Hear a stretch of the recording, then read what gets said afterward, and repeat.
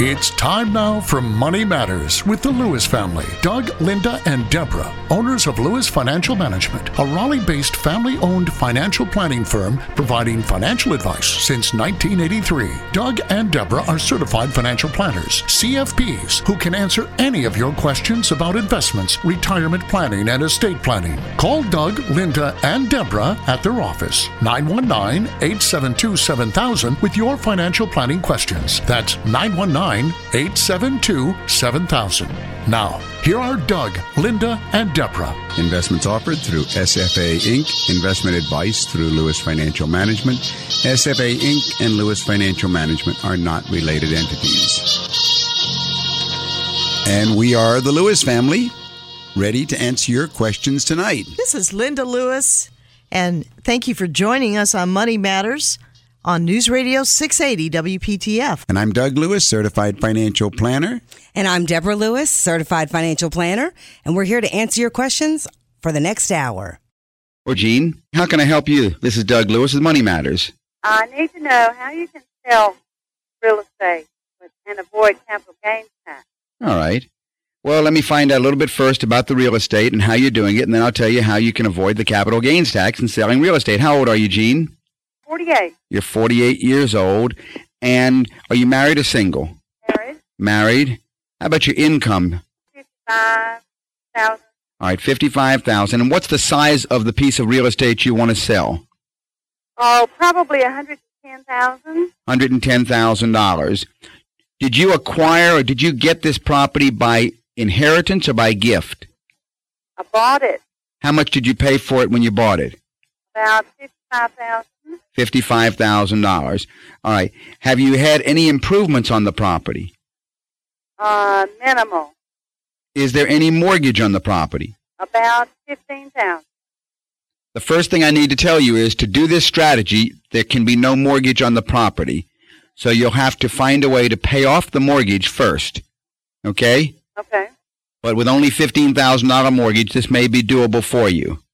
You might want to take out a home equity loan on your home to get the $15,000 off of this. Right. It has been depreciated. It has been depreciated. For about 12 or 13 years. Do you happen to know how much depreciation each year is being claimed? No.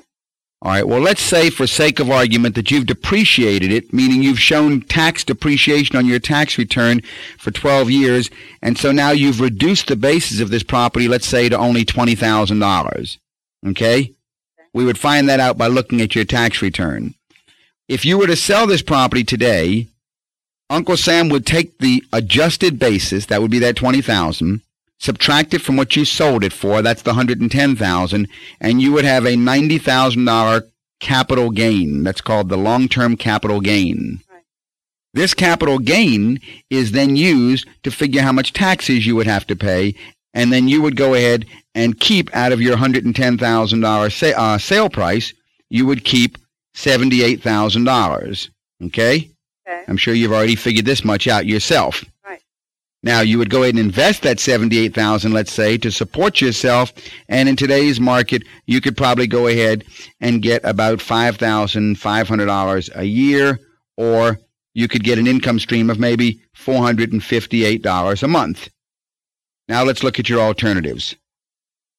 If you were to establish what we call a charitable remainder unit trust, what you basically do is you create a trust in which you write the terms that after your death, and you can also say after your husband's death also if you like, anything left in this trust will go to to a charity of your choice, or a university, or any nonprofit organization like a church or Salvation Army or whatever.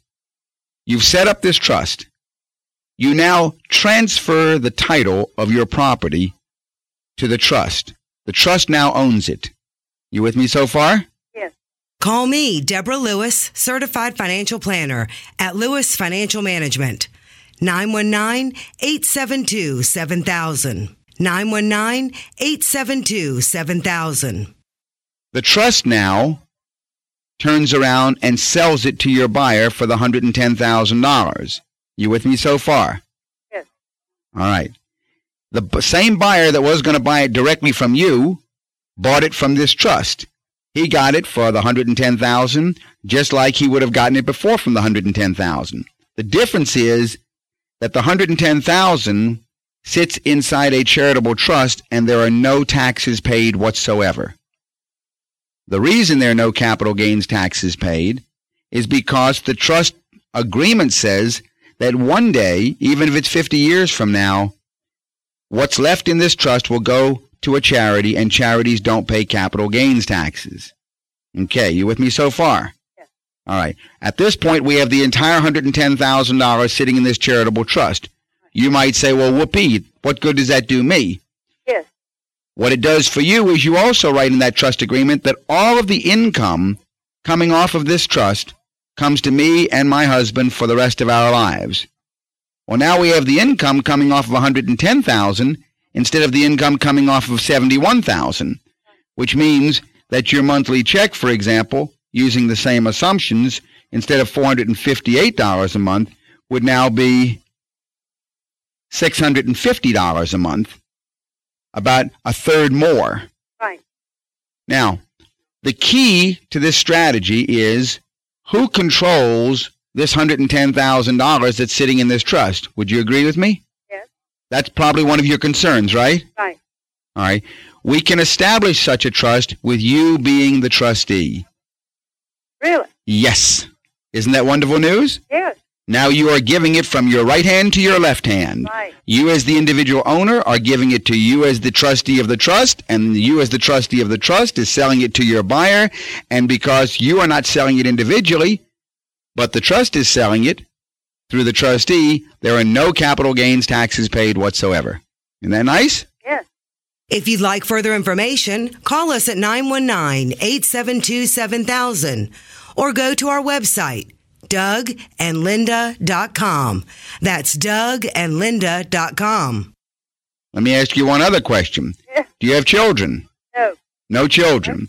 So this works out perfectly for you. Yes. We can construct this trust in such, by the way, there is a way to even replace the gift for you if you had children, but I won't deal with that for you. But for any other listeners, you don't even have to worry about the $110,000 going to the church or the university. We can even find a way to get that to go back to the kids after y'all die also.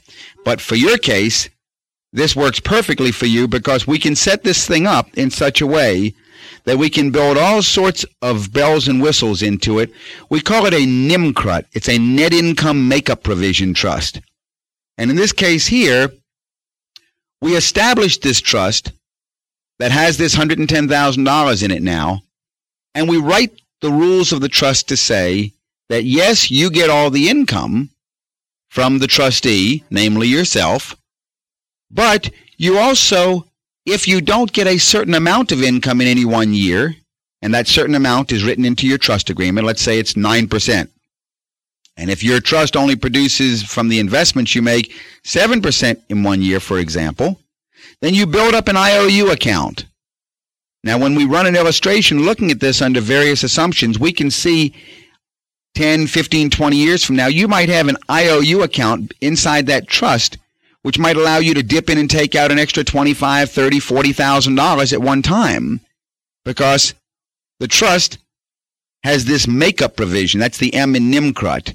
That makeup provision is building up a make-believe IOU account, so that if the principal of the trust, let's say, gets up to be $300,000 or $400,000, and you've just been getting a certain amount of income, you can dip in and take out $30,000, $40,000, $50,000, whatever is made into that makeup account. You see what I'm saying? Yes. It's an ideal vehicle, and the whole key to these things, which is not very well understood or known by many people, is that you can be your own trustee. Well, that sounds wonderful. It is wonderful. I really like them. As a matter of fact, I'll tell you how wonderful they are. I've actually done one for a family member myself personally, and it's working beautifully. Matter of fact, I've done a number of these this past year. You have to have an administrator that reports to the IRS all of the accounting for the trustee, and that's your protection. That the IRS never says that you dipped your hand into the into the honey pot. You know what I'm saying? Right. Because you are the trustee, and you are also the donor, and you are also the income beneficiary of this trust. So you're occupying 3 different positions, but I love it very much. And that's the way that we can go ahead and avoid the capital gains tax on real estate. Wonderful. Now tell me how I can call you. The number at the office, Jean, if you'd like to call, is 872-7000. Yeah, 872-7000. And we're in Raleigh, so give us a call. And pardon me? Yeah. Just call and ask for Linda, and she'll go ahead and set up an appointment, and we'll go ahead and we'll take it from there. However you'd like to go, we'll actually work with some real numbers, and we'll show you exactly what. Oh, by the way, I forgot to tell you, you get one other benefit I forgot to mention. Believe it or not, you actually get a tax deduction for doing it in the year that you do it, because it's a charitable contribution. Oh, I appreciate it. Thank you very much. Thank you, Jean. Well, Doug, what's new in the area of retirement planning? I think a lot of people are wondering when they should start saving for retirement. Right. And, people also wonder, what about investment risk? In light of retirement planning. Exactly. I see what you're saying. Well, the longer you have to retire, Linda, generally, the longer between now and retirement, generally, the more risk you can afford to take to achieve a higher return. Now, that means a greater investment in things like stock mutual funds, which traditionally have outperformed over time more conservative investments like CDs. Many certified financial planners strongly recommend that even when you retire, you keep a portion of your money in stock mutual funds or other growth investments to offset the ravages of long-term inflation, because don't forget, you may be retired for 25 years or more. And you can also offset some of this risk by diversifying your investments among several asset categories such as stock, mutual funds, bond mutual funds, and money market accounts. And if you work with a certified financial planner, that individual can help you put together an investment portfolio that will fit your goals and your risk level as well. Well, Doug, there are some listeners that have called that I have spoken with that wonder in pre-retirement planning, what if I don't have enough time to save for retirement? Many people don't plan ahead for retirement, but even if you do find yourself in that situation and you don't have enough time and retirement is right on top of you, there are steps you can take with the help of your financial planner. For example, you're required to begin withdrawing funds from your tax-deferred accounts like IRAs at a certain age, but you do have withdrawal options, and your certified financial planner can calculate the best option for withdrawing these funds in order to stretch your retirement dollars.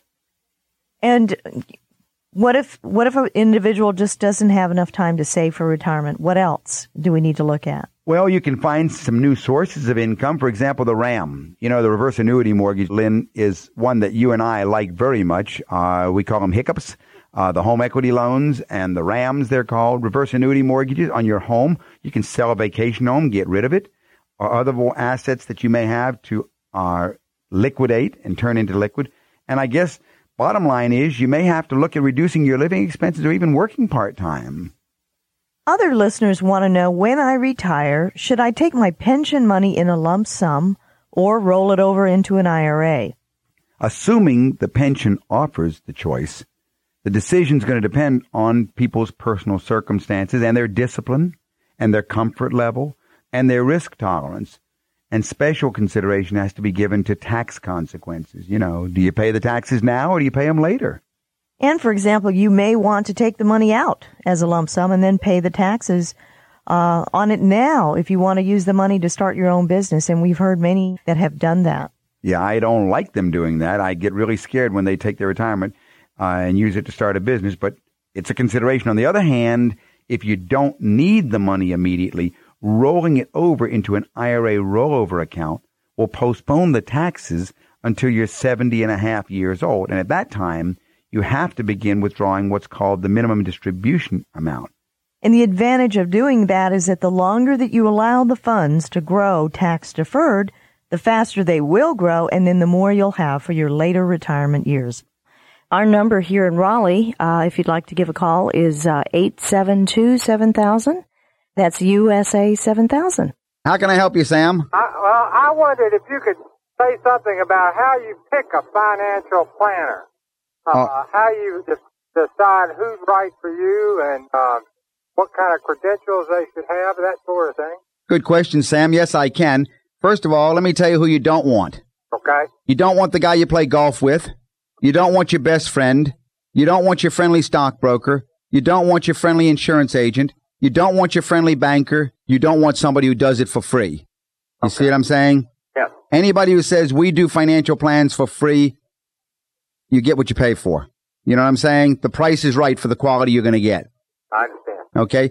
You want someone who charges a fee. You want a fee-based financial planner. Why fee-based? Because they're not doing it for free. I see. That's what I just said. If they tell you they're doing it for free, then you haven't got a financial planner. You got a salesperson who's trying to hustle you something, trying to sell you a product and going to get you to buy an insurance policy or a stock or a bond or a mutual fund and get a commission. I see. All right? You want somebody who charges a fee. Number two, you want to ask them for their ADV form. That's the advisor's form, the ADV form. This is crucial.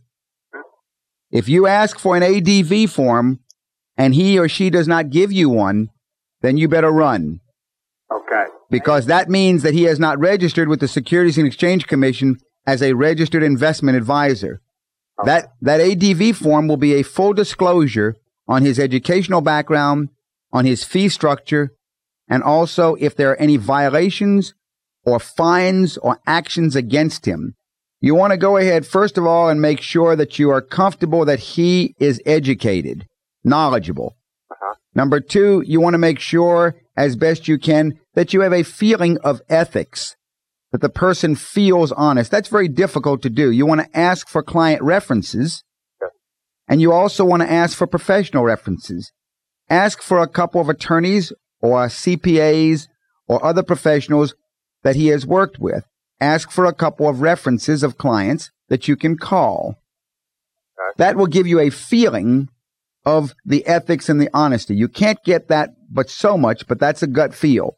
I think that you should go ahead and make sure you look at a sample financial plan.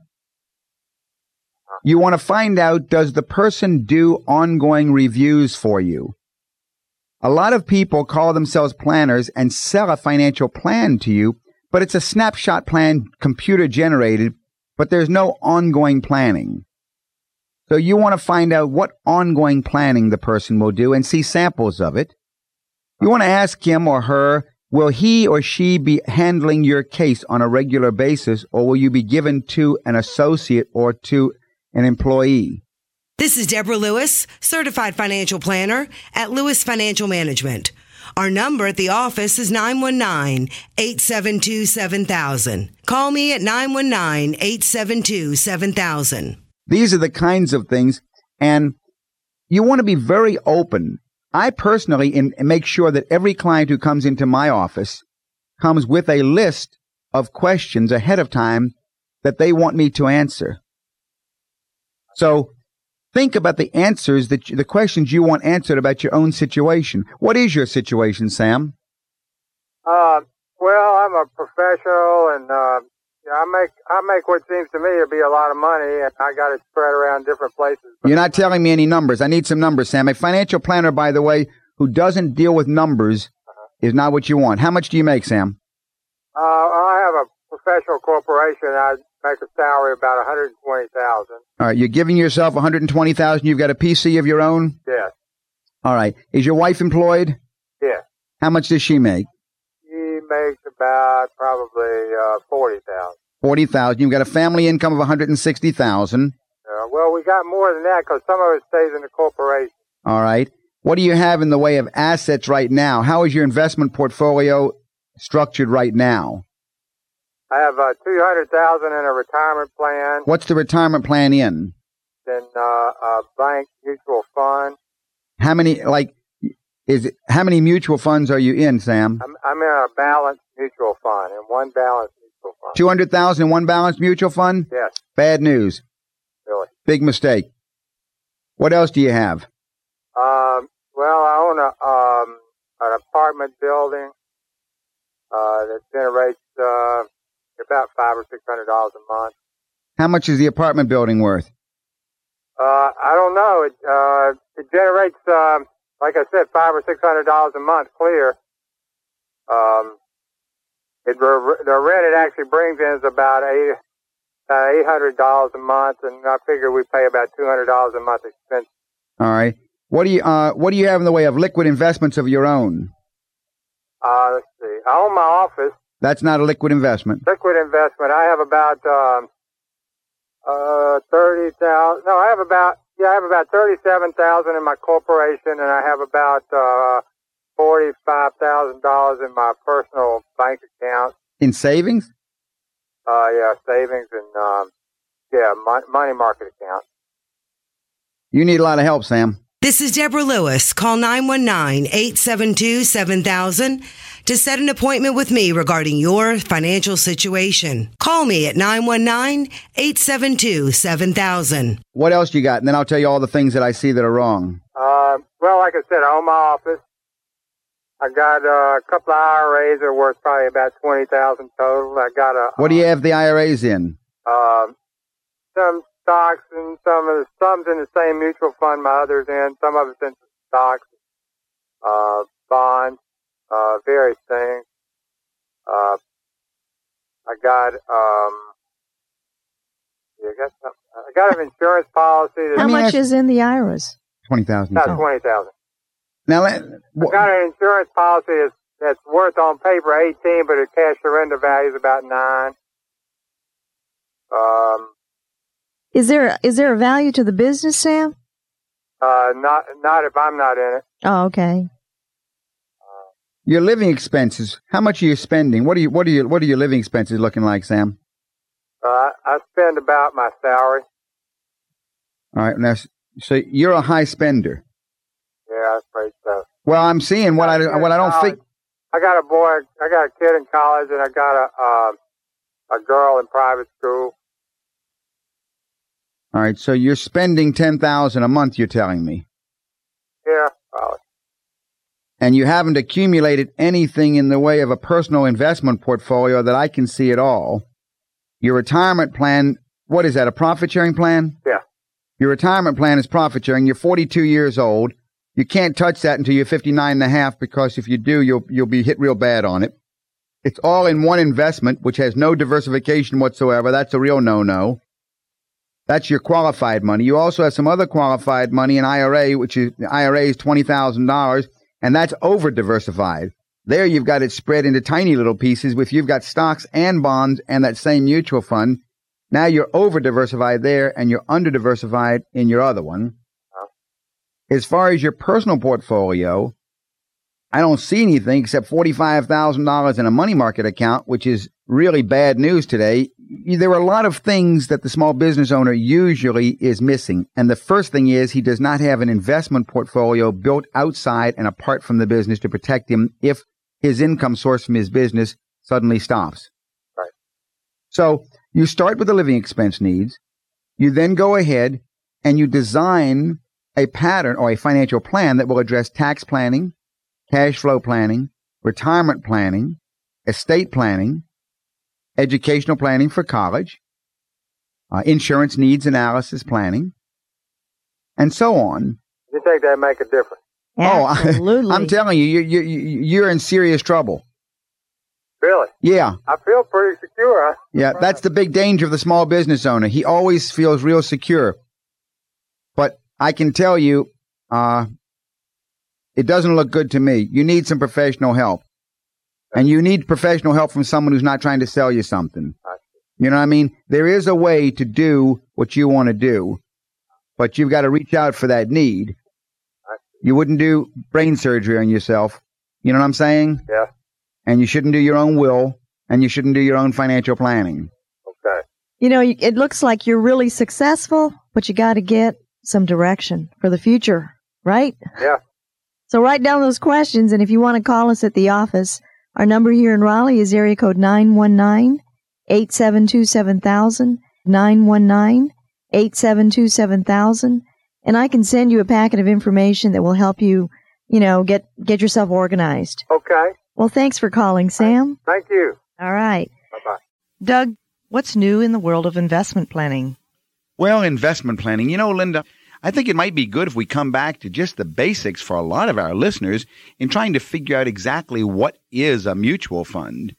Because, Linda, a mutual fund is really an investment company. In other words, it's a company that invests in investments. It invests in stocks and bonds and things like that on behalf of other individuals with common goals, right? Well, I would agree. And to understand mutual funds, let's explore 6 features about mutual funds. Okay. First is simplicity. In today's complex financial marketplace, mutual funds offer investors a simpler, less expensive, and less time-consuming method of investing in stocks, bonds, and government securities than trading them individually. Investors invest in the fund, and the fund managers invest in the securities. So the first feature is simplicity. Right. Now, the second feature of mutual funds is diversification. By pooling different investors' dollars and spreading them over dozens of stocks or bonds, the mutual fund can diversify its holdings. A diversified portfolio reduces risk should some of those investments turn sour and increases the chance of picking up some potential winners. It's the old principle of not putting all your eggs in any one basket. So the second feature of a mutual fund is diversification. A third feature of mutual funds is choice. A mutual fund investor has more options than ever before. There are stock mutual funds, bond mutual funds, government bond mutual funds, tax-free mutual funds to satisfy all outlooks from the most conservative to the most aggressive. Of course, generally speaking, intelligently assumed risk increases the opportunity for greater return. Mutual fund investors select a fund with an investment objective that most closely matches their own. For example, one may want to maximize their current income or maximize long-term growth, or they may want some combination of growth and income. Right. In addition, there are specialized funds, Lynn, which are available these days. For instance, there are funds that invest only in certain geographic regions of the U.S. or of the world, or certain industries like healthcare funds or technology funds or energy funds or bank funds. There are even funds that have adopted certain social criteria for people who only want to invest in areas of the economy designed to help humanity. So the third feature of a mutual fund is choice, big range of choice. You're listening to Money Matters with Doug, Linda, and Deborah Lewis. Call to make an appointment with Deborah Lewis, certified financial planner of Lewis Financial Management. Call 919-872-7000 or visit our website, dougandlinda.com. The fourth feature of a mutual fund is professional management. Once you've selected a mutual fund with your objectives, the investment decisions are made by the fund managers. These professionals decide when to invest your money. The money managers make these decisions based on extensive outgoing economic research into the financial performance of individual companies or individual bonds, taking into account general economic and market trends. Yeah, and that's good, Lynn, because, after analyzing all of this data, then the manager chooses investments that best match the objectives of the fund. And as economic conditions change, the fund may adjust the mix of its investments to adapt either a more aggressive or a more defensive posture. So the fourth feature is professional management, probably the most important feature. The fifth feature of mutual funds is flexibility. While some investors prefer to pick a single fund and stick with it for many years, others look for a family of funds, and a number of different mutual funds with different objectives all under the one roof usually fall under the category of a family of funds. Yeah, in a family of funds, investors can switch then from one fund to the other fund as their objectives change. And the nice thing about family of fund investing is there's no commission charges. For example, they might want growth of capital during their early years and then later at retirement want income from their fund. Well, in a family of funds, they might have had a growth fund for years, and now with simple telephone call, they can switch to a government bond fund paying monthly checks, and there would be no commission charges when they do that switch. Or they might have an interest in international investing and switch to a fund investing in European companies. So the fifth feature is flexibility. The sixth feature of a mutual fund is liquidity. Mutual fund investors can cash in all or part of their shares at any time at the day's price. The fund is always ready to buy back the shares at the net asset value quoted in your daily paper. Basically, mutual funds offer just about something for everyone, whether you've only got $500 or $5 million. So whatever your objectives, safety or income or growth or tax savings, mutual funds probably have something for you. These features of a mutual fund itself make us at least take a look and see, well, That's what a mutual fund is. And for those who aren't real clear, I hope the comments have helped. Well, some people, you'd be surprised. I get people that call in, listeners that call in at the office, and maybe they're participating in some vehicle within their 401k, but they don't understand what it is or how it works. So it is good to come back to the basics. My office number is 872-7000. If I can help you anymore, give us a call during the week. What's new in the area of estate planning? Well, Doug, there is such a thing as the living trust. Right. And sometimes people do get a little confused about, should I have a trust, or do I need a living trust, or what about a will? So let's clarify this a little bit. Okay. And why would a person need a living trust? All right. Let's talk about what a living trust does not do, first of all, because that will clean the air. A living trust does not save any income taxes, does not save any estate taxes. It is not a tax shelter strategy at all, as opposed to the charitable trust, which is. A living trust, however, avoids probate after you die. And that means you can move money and you can move the estate faster to your heirs. Number two, it avoids public knowledge. Confidentiality. Because no one knows. Do you ever look in the who's died section of the newspaper, the obituary? Right. Yeah. And you ever see it tells you? Yeah, when the estate settled and it tells you how much money the value of their estate, who the heirs are. Doesn't it embarrass you sometimes? Looks like you're looking at somebody's dirty laundry. Well, I think it's a little embarrassing, isn't it? Yeah, and a lot of people don't want their spouse's inheritance to be public knowledge. And because that leads them to be prey to a lot of salespeople quickly calling them and so forth and so on. A family member, right. For these reasons, people look to the revocable living trust. And this is a trust we set up during our lifetime. And we say it's revocable, meaning we can change our mind. Now, Doug, sometimes people, I think, get confused thinking, well, if I have a living trust, do I need a will? Yes. We need a will. So don't think that the living trust will replace the will, right? It's not a will replacement. But if you have done everything perfectly, when you die, if you've transferred everything during your lifetime into your living trust, then there's nothing that your will have any effect on. The will that we set up for living trust is called a pour-over will. What it says actually is that if at my death there is something that I don't have in my revocable trust, then it will go. I leave it to my revocable trust. So it just catches anything that's not there. Now, everything is owned by this trust. But the trust document itself that we set up has in it instructions just like a will. It avoids the whole probate process of going down to the courthouse and filing and giving a notice to the creditors and waiting 9 months and all of that. And it is so comfortable knowing that you have that confidentiality. That's the other thing. At that very difficult time. Right, because the trust assets are not known to the public. Right. A trust is a private document. A will is a public document. Right. I speak to literally hundreds of people that call in from the radio show. And sometimes I will pose the question, do you have a living will? If I know that someone's possibly, a senior getting up in age or maybe has some kind of a health problem, that it is important for you to understand what is a living will, how does it work, and to make sure you sign it, right? The healthcare power of attorney. Well, now let's not confuse the two.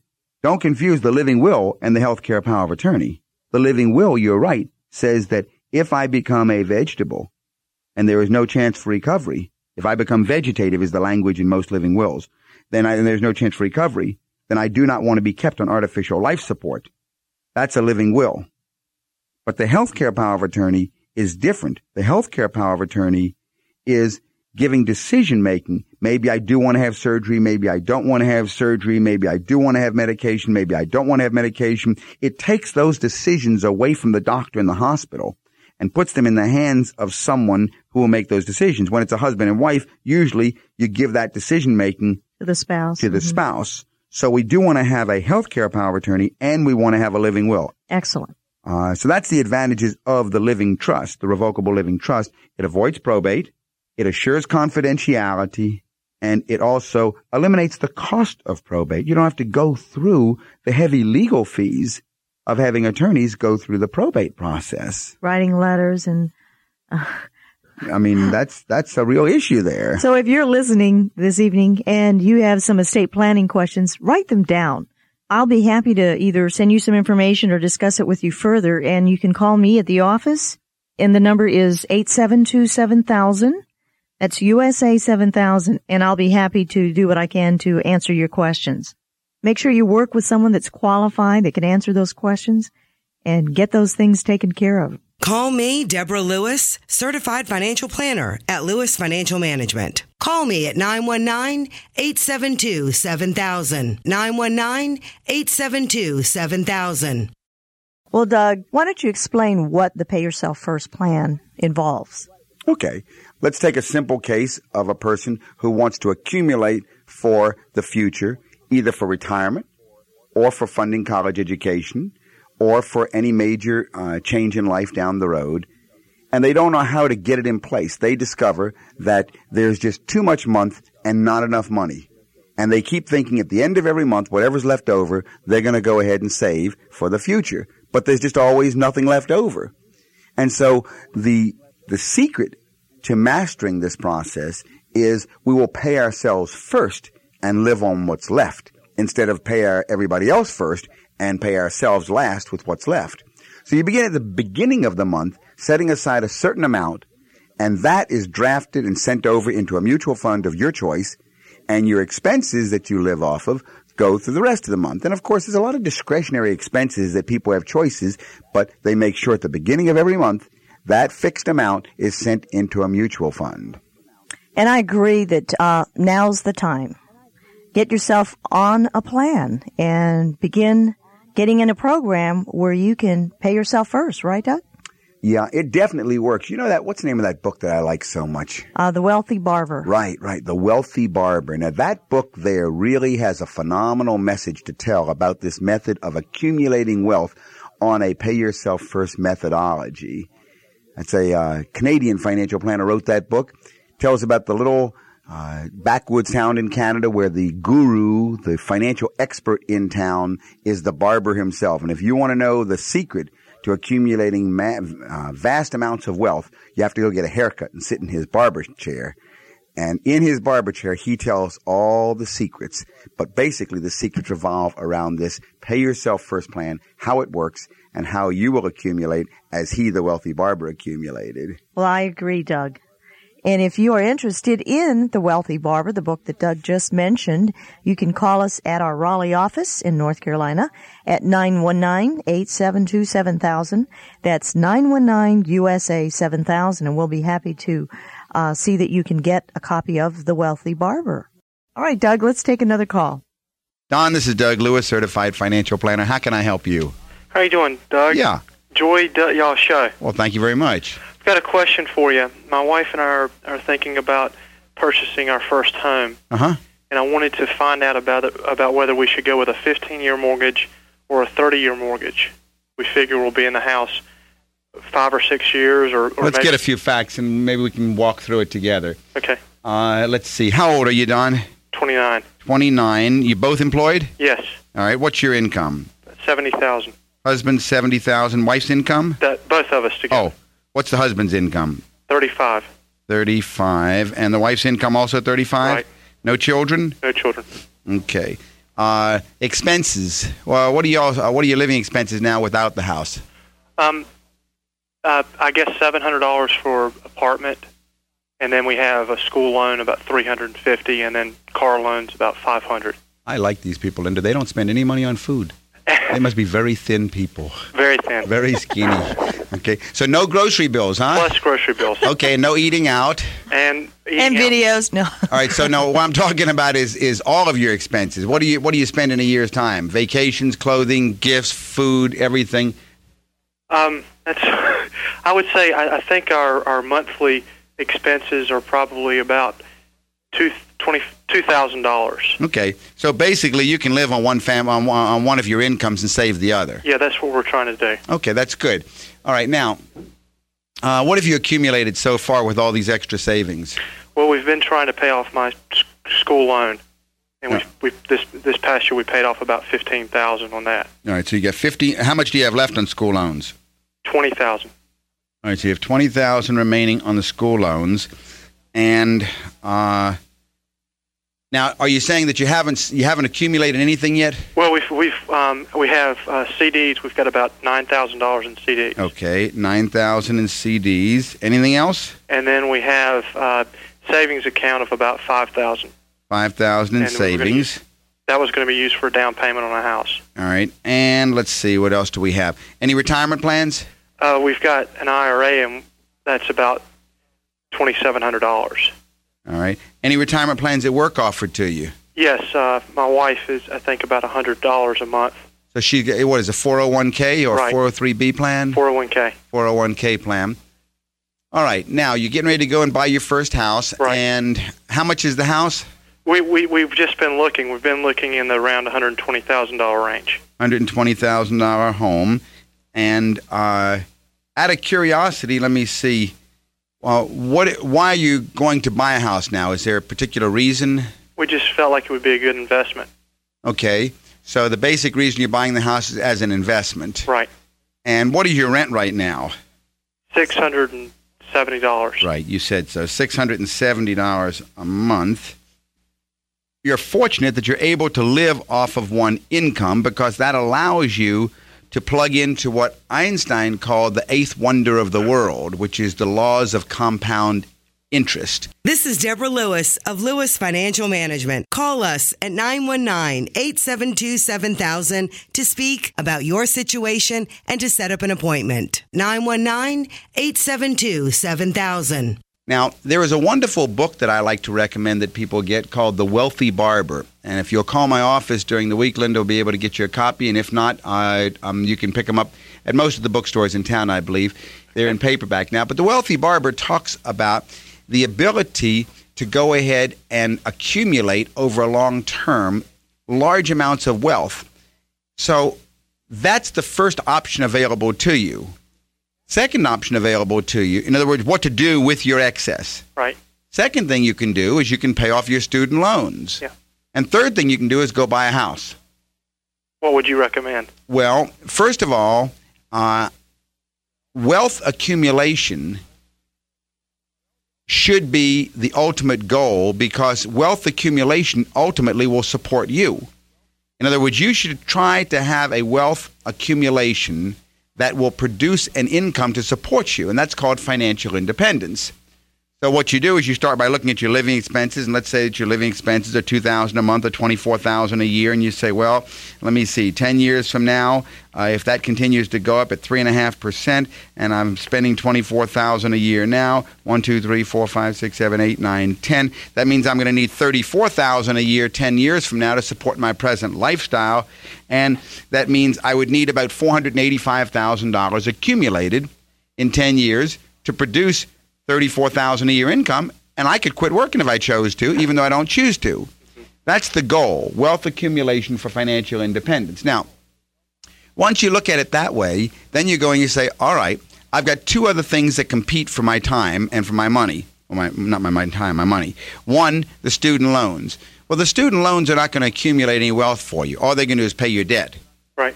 So I'm not real in favor of trying to go ahead and use all your available excess to pay off your loans. I'd much rather that you be accumulating wealth going into mutual funds on a monthly basis and letting the minimum be paid down on the student loans. Okay. As far as the home as an investment is a lousy deal. Homes are not investments. Homes are use assets, just like Oriental rugs are not investments. They're use assets. And a lot of things that people are sold today are sold as investments when they're not really investments. They're use assets. It's something you're going to use. If you try to make it an investment, it turns out to be a lousy investment. It does not compete with any other investment because because you don't have any compound rate of return on your real estate, and to sell your home, to turn it into cash, you got to be out on the street again. So it's not an investment. Never consider your home an investment. Your home is a use asset. If you were to buy a home, you should have a 30-year mortgage because your payment is less. Well, as soon as you say, I'm going to have a 30-year mortgage, to have a lower payment. And why do I want a lower payment? So that I can invest more in my mutual funds or my investment plan. Then right away, the question is, well, I'm not paying down my debt very much on my home. And so I'm really paying the bank. You see what I'm saying? Yes. So either way, unless there's a compelling reason that you're just sick and tired of that apartment, you got to get out and your family's growing, I would recommend stay in the apartment. Get a nice apartment if you need to, but don't take on another debt of $100,000 or $115,000 more debt thinking it's an investment when it's basically no more than another apartment or a condo or whatever you've bought. It's a use asset. And I would aggressively go ahead and get into wealth accumulation, and I would do it in a pay yourself first mode. This is Deborah Lewis of Lewis Financial Management. Call us at 919-872-7000 to speak about your situation and to set up an appointment. 919-872-7000. Linda and I like to recommend. Well, how do we do that, Lynn? We do that all the time, right? Well, you at the beginning of the month, you go ahead and lay aside a certain amount for you and your wife. Right. Pay yourself first. Right. Pay yourself first before you pay any of the other bills. And what you want to do is you want to compute what your living expenses are on paper, subtract it from your income, and what's left over, that needs to be automatically drafted from your checking account straight into the mutual fund that you choose, and you will watch it accumulate and compound in a phenomenal way over time. Okay. See, we always look at it from the rear end. We always say, well, okay, we've got all these expenses, and what's left over we'll save. But then usually you end up running out, right? Yes. And then, or maybe you've gone out for pizzas too much during the month, or rented too many videos, or gone to too many movies, or whatever. But people end up spending what they brought in. But once you get in the habit of saving at the beginning of the month, it's almost as if your savings is an expense, so to speak. You know what I mean? Yeah, that makes a lot of sense. Yeah, because then at the end of the month or at the end of 6 months, you'll say, hey, we've accumulated this much, and it's grown this much because, whatever the market's done. But then you'll feel better. You watch it over a year's time, and you will be absolutely amazed what happens. And by the way, as far as your $9,000 in CDs and your $5,000 in savings, CDs are savings. So don't confuse the two of them. Both of them are lousy investments. They're savings. And so he should have an emergency fund, yes. Yeah. Emergency what type fund of emergency cash. Fund? How much of an emergency fund? Well, you should have between 3 and 6 months of living expenses. But if you have no children and you can support yourself on one income, then I would definitely say stay with 3 months. Okay. So get your living expenses, multiply times 3, keep that in a savings account or a money market account, and the extra, use that to start your mutual fund investment plan. And then have the monthly pay yourself first amount go right into it. And you could probably put in, I bet you could get almost $2,000 a month going into it. That would be fantastic. Oh, it would be really nice. Yeah, you get a hold of that book, The Wealthy Barber, and it'll really make a convert out of you. Now, I didn't want Doug to burst your bubble or anything, because people need to have dreams. And surely, y'all are young, and you've got, I would think, stable jobs. And so you want to get a home, but your debt will always be there. Right now, determine what's most important to you, and you'll be able to get a home in the future, especially if you're down the road you have children, right? That's right. Yeah, that makes sense. That's when we should be looking for a home. Right.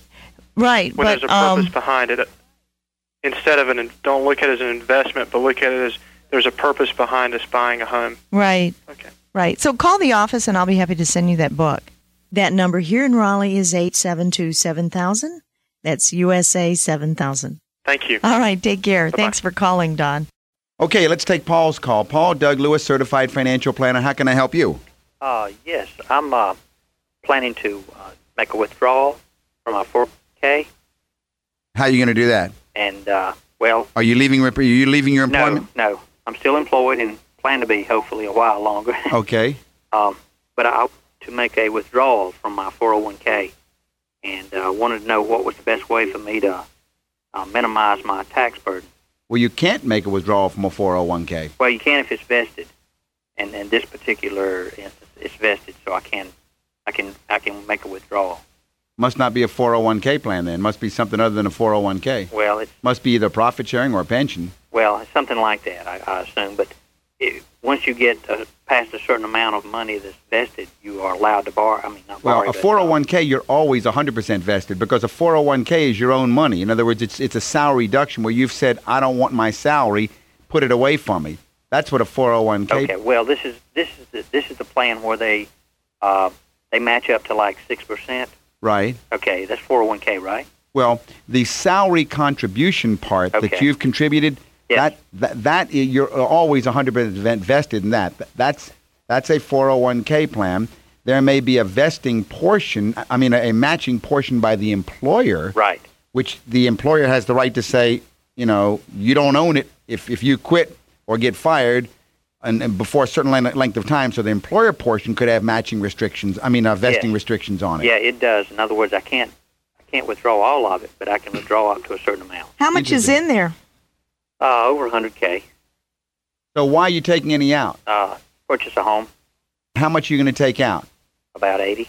All right, you're going to take $80,000. So $80,000 is going to show up on your income tax return as income. Right. That's going to be in addition to how much is your salary?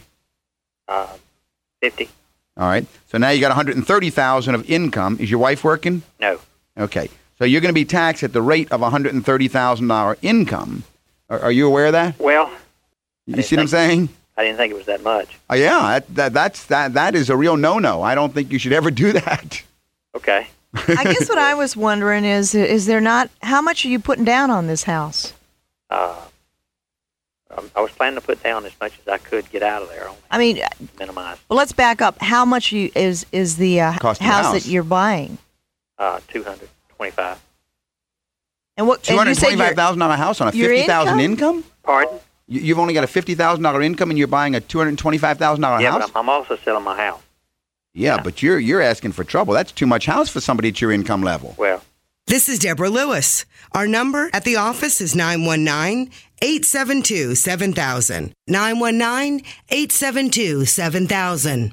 Anyway, all I wanted to find out from you folks was just, what kind of penalties I would get if I withdraw it. I hope I gave you the answers. I'm sorry to have to give you the bad news. My advice is don't buy a $225,000 house. Don't take money out of your 401k. That's one of the worst things you can do. And give half of it to the government. So you want to look at your cash flow. So you're selling your current house, and what's the value of the current house?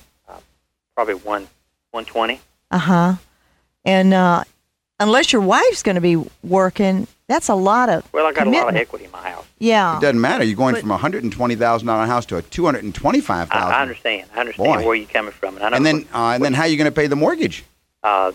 That's why I'm planning to get as much as I can and put it down on it. So that's my plan.